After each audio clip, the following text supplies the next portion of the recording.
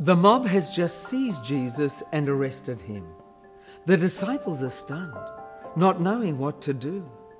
But now, events take an even more dramatic turn.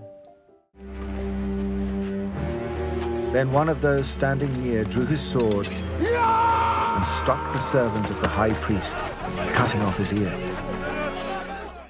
The Gospel of John tells us that it was Peter who cut off the ear of the high priest's servant. The traditional understanding is that the Gospel of Mark is substantially based on the recollections of Peter. Peter told Mark what he remembered, and Mark wrote this down together with what he remembered of Jesus as a young man. This would explain why the Gospel of Mark avoids mentioning Peter's name in this embarrassing episode.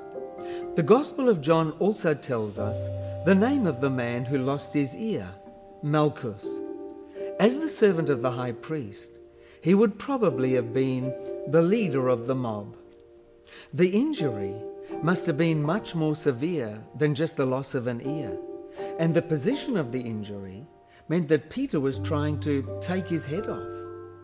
Fortunately, Peter was a much better fisherman than a fighter. Once again, we see Peter getting in the way of God. He does it for all the right reasons. It's because Peter always knows best. Have you ever, metaphorically, whipped out your sword to defend Jesus and made a mess of things? That's what happens when your heart isn't attuned to His.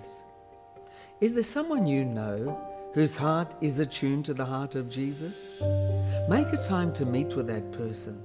Talk about Christ and see what you can learn.